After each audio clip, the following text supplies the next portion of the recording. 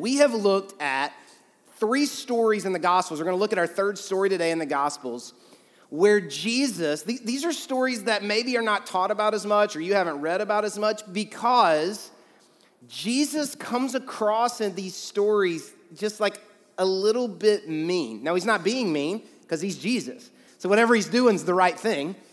But we've said each of these weeks in the text that we've been reading that most of us have this concept of Jesus, this picture of Jesus, of this kind of like hippie, laid back. We've said each week, we kind of all think of Jesus as like our favorite Matthew McConaughey character. Like he's this kind of laid back, turning water into wine, just kind of chilling, everything's good. And he is so incredibly gracious. Man, he is. We sing songs like Jesus Loves Me, and that is true. But what we've said during this series, Meant for More, is that Jesus loves us just like we are, but he loves us too much to let us stay the way that we are.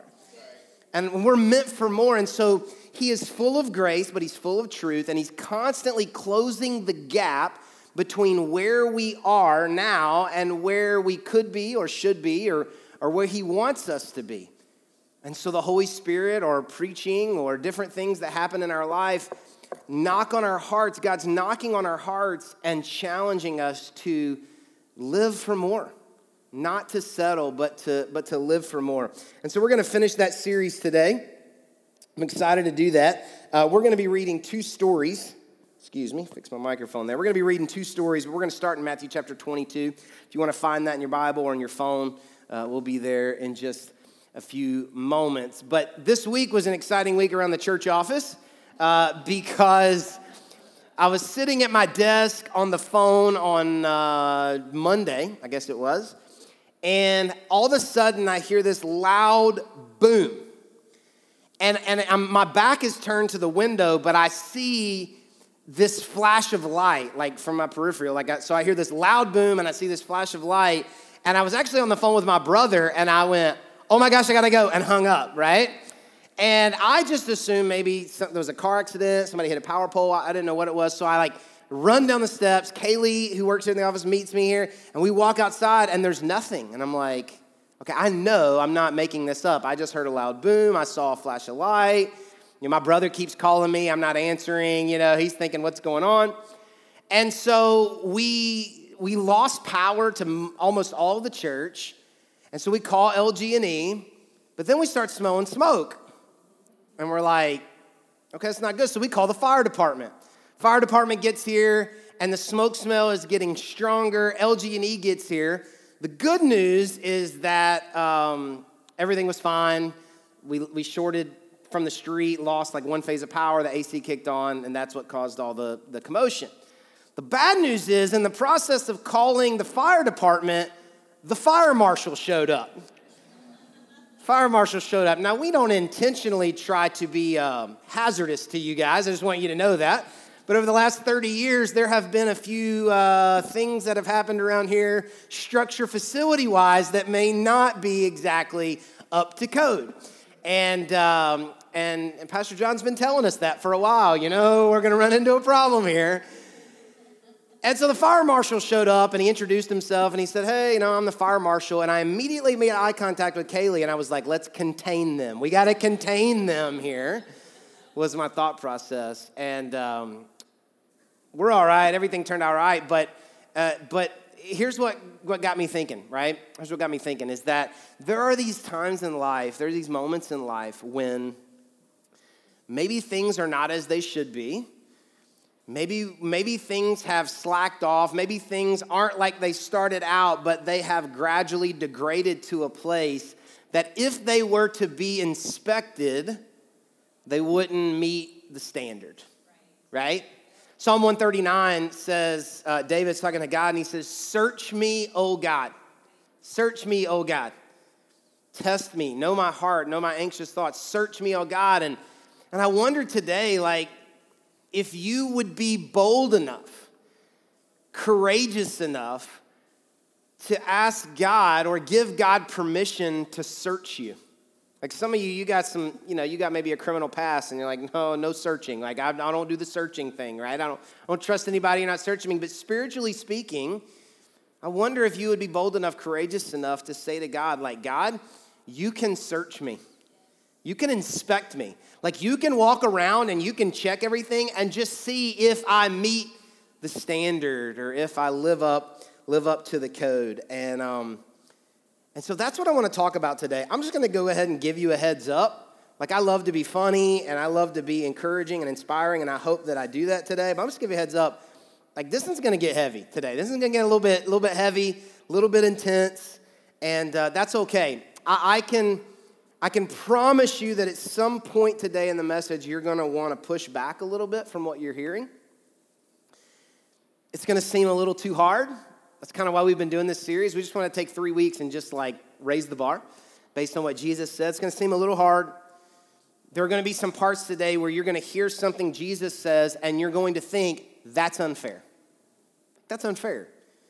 But I truly believe, I truly genuinely believe with all of my heart that today has the potential to be life-changing for somebody. Like a real life-defining day for some of you in the room. And so let's don't disconnect when it gets hard. Let's don't pull out our phones and get on Facebook when we get offended. Let's tell God, I'm open to whatever you're trying to teach me. That's a dangerous statement and confession. But we just say to God, I am open to whatever it is that you're trying to teach me. Like, God, search me. Search me. Search me and search my heart. And that's what we're going to do today. Matthew chapter 22. This is a third story, a third parable. We've looked at a parable each week where it seems like Jesus is being a little bit mean, even though he's not. And this is going to be one of those stories in Matthew chapter 22. I'm going to start reading in verse 1. It'll be up on the screen for you. If you have a Bible or it's on your phone, follow along. I think there's something powerful about following along. Matthew chapter 22, verse 1 through 14. Here's what it says. It says, Jesus told them another parable, which a parable is just a fictional story with a real life point, okay? And so Jesus tells them another parable. He said, the kingdom of heaven can be illustrated by the story of a king who prepared a great wedding feast for his son. When the banquet was ready, he sent his servants to notify those who were invited, but they all refused to come. So he sent other servants to tell them, the feast has been prepared. The bulls and fattened calf have been killed, and everything is ready. Come to the banquet. But the guest he had invited ignored them and went their own way, one to his farm and another to his business. And others seized his messengers and insulted them and killed them. So let's just stop for a second. Anytime you read a parable, it's going to have some extreme to it to make a point. And so in this story, the king is God. Obviously, the son is Jesus. There is this party, this wedding feast. And there are people who are being invited in. Some of them are just indifferent. Like, I don't want to go, right? I just don't want to go. Others are violently opposed. Maybe you've met some people like that before. It's like, I don't believe there's a God and I hate him. Like, they're just violently opposed to this idea of Jesus or God. And so you find people who are indifferent. You find people who are violently opposed to the idea of Jesus, celebrating the party, the banquet, the feast, whatever you want to call it. And that's what's happening in this story. All right? So it says the king was furious. He sent out his army to destroy the murderers and burn their town. And he said to his servants, the wedding feast is ready, and the guests I invited aren't worthy of the honor. Now go out to the street corners and invite everyone. Everybody say everyone. He said, I want you to invite everybody. If you can find them, they're invited, he's saying, okay? Because everything's ready. And go out to the street corners, invite everyone you see. So the servants brought in everyone they could find. Let's just stop for a second and let's just pick up and kind of affirm and reaffirm the fact that this is what God has called us to as the church. That Jesus, there's another part where Jesus says that my house may be full. Like this is what God has called us to go out and to find everybody. Anyone and everyone is welcome to come. Come in. Come in, be here, celebrate with us. Everyone is welcome.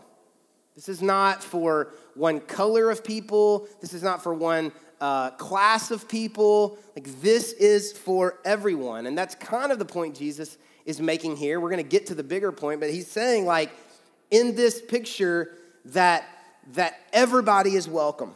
Everybody's welcome. So the servants brought in everyone they could find, good and bad alike. That describes us, right? Good and bad alike. And the banquet hall was filled with guests. And so we stop right there. If the story just ended right there, we're smiling, we clap, I pray, we go home, and we say, yeah, it's awesome. That's what church should be like, you know? Everybody's welcome, good and bad alike. Everybody gets to come to the party. This is great. We're all hugging and feeling good about ourselves, and we go home. That's not how the story ends. So the servants brought in everyone, good and bad. It was filled with guests. But when the king came in to meet the guests, he noticed a man who wasn't wearing the proper clothes for a wedding. And friend, he asked, how is it that you are here without wedding clothes? But the man had no reply. And then the king said to his aides, bind his hands and feet and throw him into the outer darkness where there will be weeping and gnashing of teeth. For many are called, but few are chosen.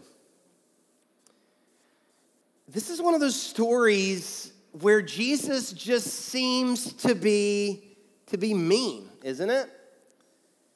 We've said each week of this series, like, this is definitely not Matthew McConaughey Jesus, right? This is definitely not like everybody's good, we're good, all right, everything's fine. No, this is Jesus with an edge. But remember what we've said each week, that he's not being mean, he is Jesus. Whatever his response is the appropriate response. He's full of grace and he's full of truth. And so the first week we looked at a story about a barren fig tree that Jesus cursed and it died. And we said that what we learned from that is that there are barren, non-fruitful areas of our life, and we need to be like Jesus, curse them, and let them die because they're not fruitful. And there is this expectation, obviously, that Jesus has that things that are supposed to be fruitful produce fruit. And last week, we talked about how that we are expected to do the best that we can with what we have, not what somebody else has, but what we have. That there is this expectation that Jesus has, that God has, that based on what he's given us, we do the best that we can with that. It's called stewardship. And so now we pick up this story and we see another expectation that Jesus has. But when we read it, it kind of just sits a little bit funny on us, doesn't it? A man who wasn't invited to begin with, who honestly is probably poor, probably doesn't have nice clothes, comes to the party that almost didn't happen anyway, and he gets kicked out because the king feels like he's not dressed up enough. Let's just stop and think about those details. A poor man who probably doesn't have nice clothes gets invited to a party that probably wasn't going to happen anyway and gets kicked out because he doesn't meet the standard or isn't dressed up enough. This is another example where Jesus does have standards and expectations. Now, two quick takeaways from this story before we get to the bigger point. Just two that I think are worth mentioning. Number one, here's the first takeaway. God is offended by me treating his grace like it's not a big deal. Okay? So that's the first big takeaway. We can't stay there long, but I think it's important to know that the expectation of what we learn about the expectation of God in this story is that there is different expectations for different environments. That the king shows up and even though he let everybody in, he was not lowering the standard for what was expected once you got in. Does that make sense to everybody? So the king shows up and in essence, he's saying to him like, this ain't Taco Bell, bro. Right? That's what he's saying to the man. That we all know in life there's just different dress codes for different environments. Isn't that true? And I just got to be honest, I just hate dress codes, right? I say dress codes. Really all authority in general. Like if you tell me I have to do something, there is this thing inside of me that's like, I'm going to figure out how to not do it. Sorry, just confession time. That's me, right? So anytime I'm invited to something and they say like, it's a black tie affair or it's business casual, I'm like, I'm wearing flip-flops. Like I just want to rebel against whatever it is, which is wrong. One time I went to Jeff Ruby's. I didn't know there was a dress code. And I got to Jeff Ruby's. I was wearing shorts.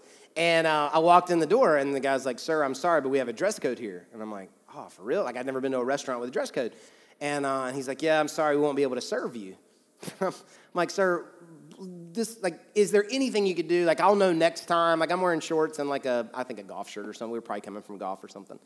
And they sit us in the very back corner of the bar, like hiding us or whatever. But we ended up getting to eat. It was cool. But we all know that there are different like levels of attire, different standards for different environments. And what you wear to Taco Bell, hello, you don't wear to Ruth's Chris. Are you following me? Right? So like there are some different levels, different standards.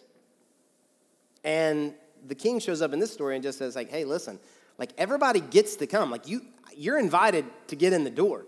But don't think just because you got invited in the door that there's not somehow some expectation. And this ain't Taco Bell, brother. So you need to put some clothes on like you're supposed to put on is what the guy's saying.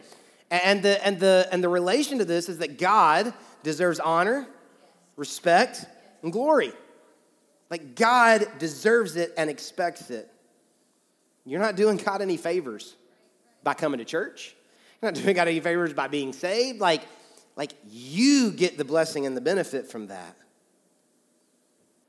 And so he did you a favor by inviting you to the party that you would have never been able to get into.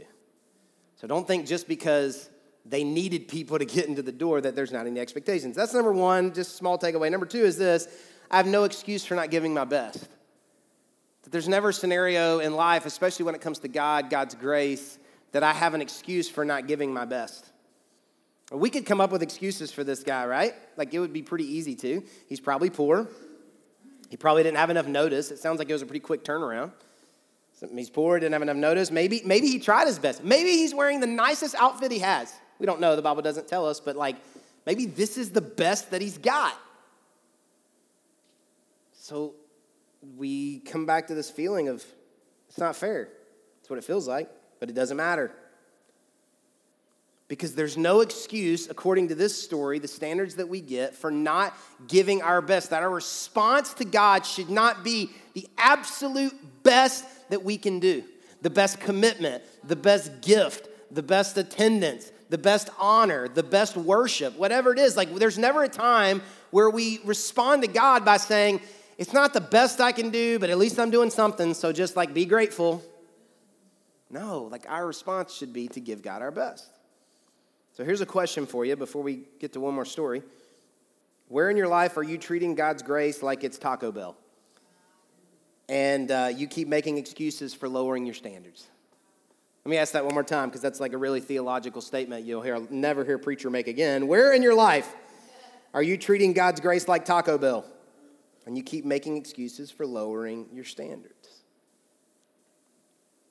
Now, all my life, I've read this story. And I've had the same thought. I got saved when I was 15, 16, loved reading the Bible, loved the book of Matthew, probably read the book of Matthew more than any other, like 10 times over. And so always read this story. And every time I've read it, since I was like 16 years old, I've had the same thought. This feels unfair. This feels unfair. It feels like this guy should have been cut some slack, right? That's what I think every time I read this story. And I think the reason that I feel that way is because me and so many other pastors like me have tried to preach grace, grace, grace, grace, grace. And I'm so glad that we do. And I'm so glad that the pendulum kind of swung the other way. Because if you spent much time in church 15, 20 years ago, you didn't hear as much about grace. You heard a lot about like rules. And so that wasn't awesome either. And so the pendulum kind of swung the other way. Thank you, Jesus, for some pendulum swing. But maybe, possibly, grace has now pushed us to the other extreme of the equation. That's like, oh man, God don't care. It's cool. God don't care. And so I preach grace and I talk about grace, and I will always lean to the side of grace. I already feel bad after 3 weeks of like hard preaching. I already want to like do a series on like, Jesus loves you, you're awesome, smile, proud of you. Like that's what the next name of the series is going to be. Like just whatever, like just something nice, right? I want to make sure that everybody knows God loves you and God will forgive you and he'll give you another chance and another chance and another chance and another chance. And that is true. But at some point, and that point is different for everyone. Don't know when that time comes for you. And if you're here today and you're not a Christian, it's not now necessarily. Maybe you've been serving God 4 weeks. Maybe you've been serving God 4 years, 40 years. But at some point in your life and your relationship with God, you have to decide if you're going to do anything with the grace that you have received. Like, I can't believe that God saved me. What am I going to do with that? Like, what is my response to that? The question I wrote down for me a few weeks ago leading into this series is, what does grace require of me? Because grace is free. Salvation is free. We've said each week, and I want to make sure you hear this again, we're not talking about what you need to do or have to do to be saved. To be saved, you just believe in Jesus and receive the gift of grace. This is what we do because we're saved.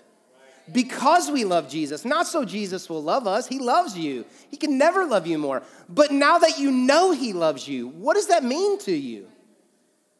What does that make you want to do? What does that require of you? What are you going to do with the grace? And so if after reading this story, you feel like that, like you are having those same feelings that I've been having since 16, so for the last 17 years, almost 18, birthday's next month, just a little drop that for you there. If after reading this story, you're like, yeah, no, I agree with you. It feels really unfair. It feels like God's being mean.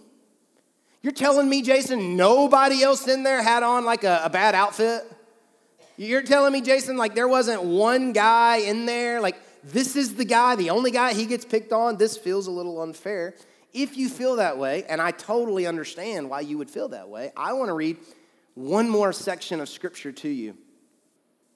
It's in Matthew chapter 16. And let me just set it up for you really quickly. Jesus is telling his disciples he's about to go to Jerusalem and get arrested. We're coming to like the end of his life. And he's about to go to Jerusalem and get arrested and killed. And he's telling his disciples this, like, hey, guys, I'm going to go to Jerusalem. It's not going to be good. They're going to beat me. They're going to kill me. I am going to be raised from the dead. But, like, they're not comprehending what he's saying at all. And so when Peter hears Jesus describing an outcome or scenario that is not only not favorable, but is bad, like, that God's plan for Jesus' life would be not health, wealth, and prosperity. When Peter hears that, he's certain that something has to be wrong, that this could not be the plan, right? He can't comprehend a scenario where something bad or unfair would happen to Jesus. And what happened to Jesus was the ultimate unfair. And so Peter can't comprehend this. So Peter, I love the audacity of this, pulls Jesus to the side and he's like, Jesus, listen, I know you normally take the lead, but let me jump in right here and say, and this is what we read in Matthew chapter 16, starting with verse 23, then Peter says to Jesus, this ain't God's plan. This could not be God's plan. Death, torture, suffering, this could not be God's plan. No way. I think God's plan is probably for you to be king, for us to be like princes. I don't know. But this could not be God's plan. In Matthew 16:23, Jesus turned to Peter and said, get away from me, Satan. You're a dangerous trap for me. And we're going to read a little bit more, but I just want to stop because this is so important. Jesus said, stop, you're a dangerous trap to me. What is a dangerous trap to me? What is a dangerous trap to Jesus? It's a valid question. You need to stop right there and ask that question. Why would Jesus say to his number 1 or 2 disciple, I don't know how the rankings were at the time, but why would Jesus say to Peter, you're Satan and you're a dangerous trap to me? Why would he say that? Here's what he's saying. Jesus is saying to Peter, and I think this is maybe the most relevant message that we could preach to our society and culture at this time right now, is Jesus is saying that it's a dangerous trap to believe that there are no scenarios where that won't be asked to sacrifice, possibly die, or let's just lower it to being inconvenienced. Jesus wants to make sure Peter knows, and for us today, that the trap is to believe that Jesus' plan for your life doesn't involve inconvenience, sacrifice, or not getting what you want.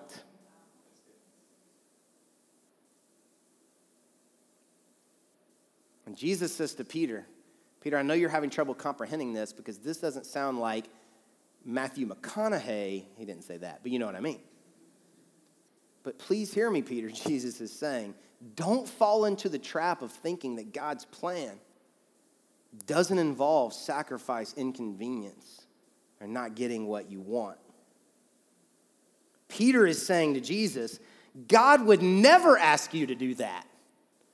You weren't hearing God right because God would never ask you to do that. That's unreasonable. That's not fair. And Jesus says to Peter, you sound like the devil. Please hear that. Peter says to Jesus, God would never ask you to do that because that sounds unreasonable and unfair. And Jesus says, that sounds like exactly what the devil says.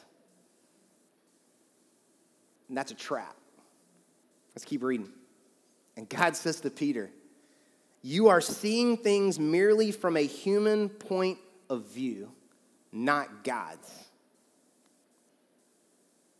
That feeling that you feel, that's unfair. That's unreasonable. You feel that way because you're seeing things from a human point of view, and a human point of view says fairness, no sacrifice, always get what you want, no inconvenience. Jesus wants what's best for me, and I know what's best for me, so Jesus wants for me what I want for me. And Jesus says, that's a human point of view. That's certainly not God's point of view, right? And I'm a father, and I know that most of the time, my children's point of view is not my point of view. We don't get to eat goldfish for dinner every night. We don't put syrup on everything. I know you think that's what you want and that's what will make you happy, but as your father, let me tell you, you just got a child's point of view, not your father's point of view. And then Jesus just drops the hammer. And he says to his disciples, if any of you wants to be my follower, you must give up your own way. Everybody say your own way.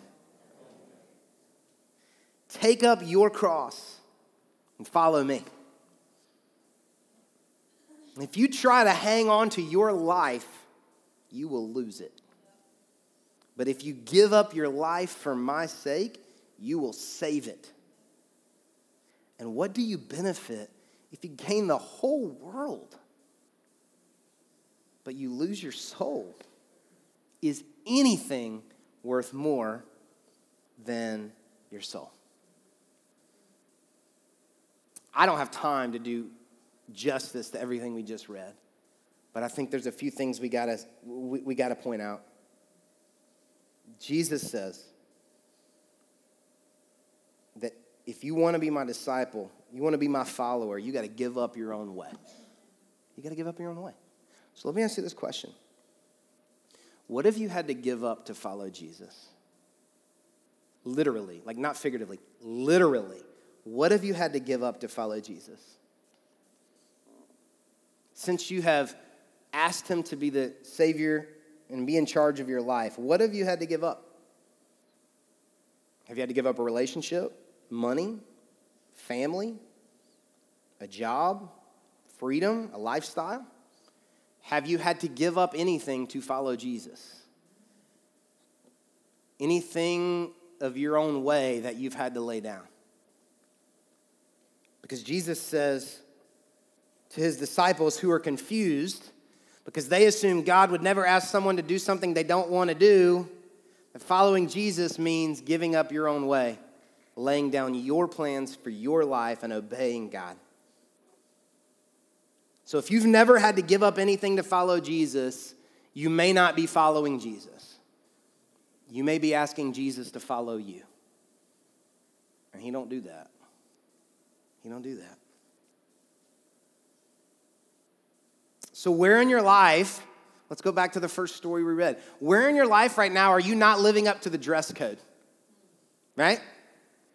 Because you assume that God loves you so much, he would never ask you to do something you don't want to do. He would never ask you to live up to some standard. He would never ask you to give up something that you love in life, even though it's not his plan for your life. Maybe you have to give up your American dream, your definition of success. Maybe you have to give up a relationship. Maybe you have to give up a habit. Maybe you have to give up a lifestyle. And the only alternative is a life of celibacy and singleness. Maybe it's not giving up anything. Maybe it's staying committed to something. Maybe it's staying married when you're unhappy and you feel like you married the wrong person, but you made a commitment before God and everybody else that day in that church. What cross are you willing to bear to follow Jesus?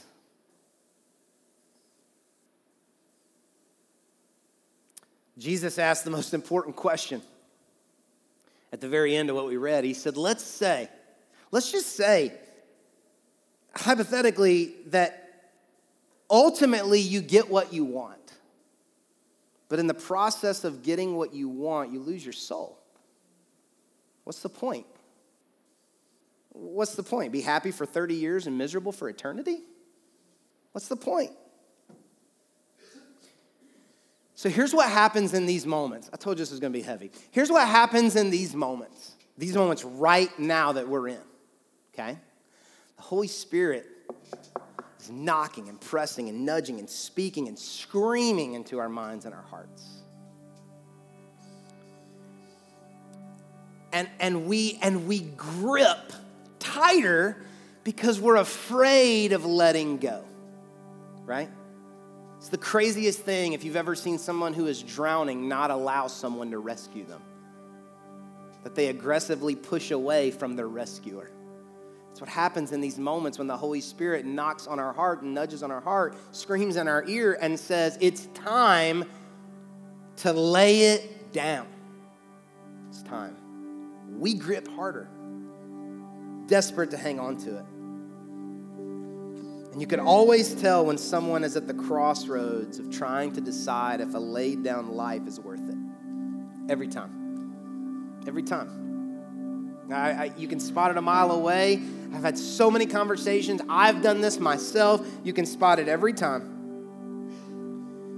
that someone is realizing for the first time that them and God can't both have what they want. And when that happens, you start hearing people say, or maybe you start saying phrases like, so you're telling me that, fill in the blank, like, so you're telling me God would want me to be alone for the rest of my life? That's what you're telling me? That sounds unfair. That's how you know you're almost ready to lay down your own way. Because you start saying statements like, you're telling me that God would rather me be married and broke than living together but provided for? You're telling me that God would want that? You're almost there. You're almost there. You mean God would want me to be unhappily married? You're telling me that God's plan for my life is to be unhappily married? That's not what I'm telling you. His plan for your life is not to be unhappily married, but it is to be married and stay married to the commitment that you made. You mean God would want me to tithe but not be able to pay my bills? No, God's plan for your life is not to not be able to pay your bills. But his plan for your life is to be first, for him to be first. So when you get to that moment when the Holy Spirit's like there and you're ready to lay down your own way and take up your cross and stop thinking with a human point of view, but God's point of view, when you get to that point, you start saying those, this is unfair statements. So you're telling me, why would God want me to? Like, that's how you start talking. And then the next step is to minimize the act of obedience. So then you say things like, well, it's just sex. It's just a piece of paper. It doesn't really mean anything. Now we're rationalizing. And when we start saying those things, it is our selfish, sinful nature making one last attempt to keep our hands wrapped around the things that we're so afraid to let go of. Following Jesus means giving up what you think you want in order to get what you don't know that you want yet. Here's what you find out about following Jesus. Losing is winning and dying is living. Losing is winning and dying is living. So let me close by saying this. Remember that first story that we read today about the guy who got invited but kicked out for his clothes? Maybe you feel like him right now. You want to be invited, but you want to wear what you want to wear. Today, God wants you to know, like, it don't work like that. It don't work like that. You were meant for more, and he loves you too much to let you settle. It doesn't work like that. The way it works is we're so in awe that God would ever invite us into his party that we dress for the occasion. And no matter what we have to give up, it's always worth it. So hear me. No matter what you have to lay down to follow Jesus, it's always worth it. Every time. No matter what you have to give up, no matter what you got to wear, and obviously I'm talking figuratively here, no matter what you got to wear, it's worth it. I'm not talking about some rules that your grandma gave you or your brother-in-law gave you or some religious list. No, I'm talking about the Word of God. And those standards and expectations that God has for us, not to love us and not to save us, but because he loves us and because he saved us, we're going to dress for the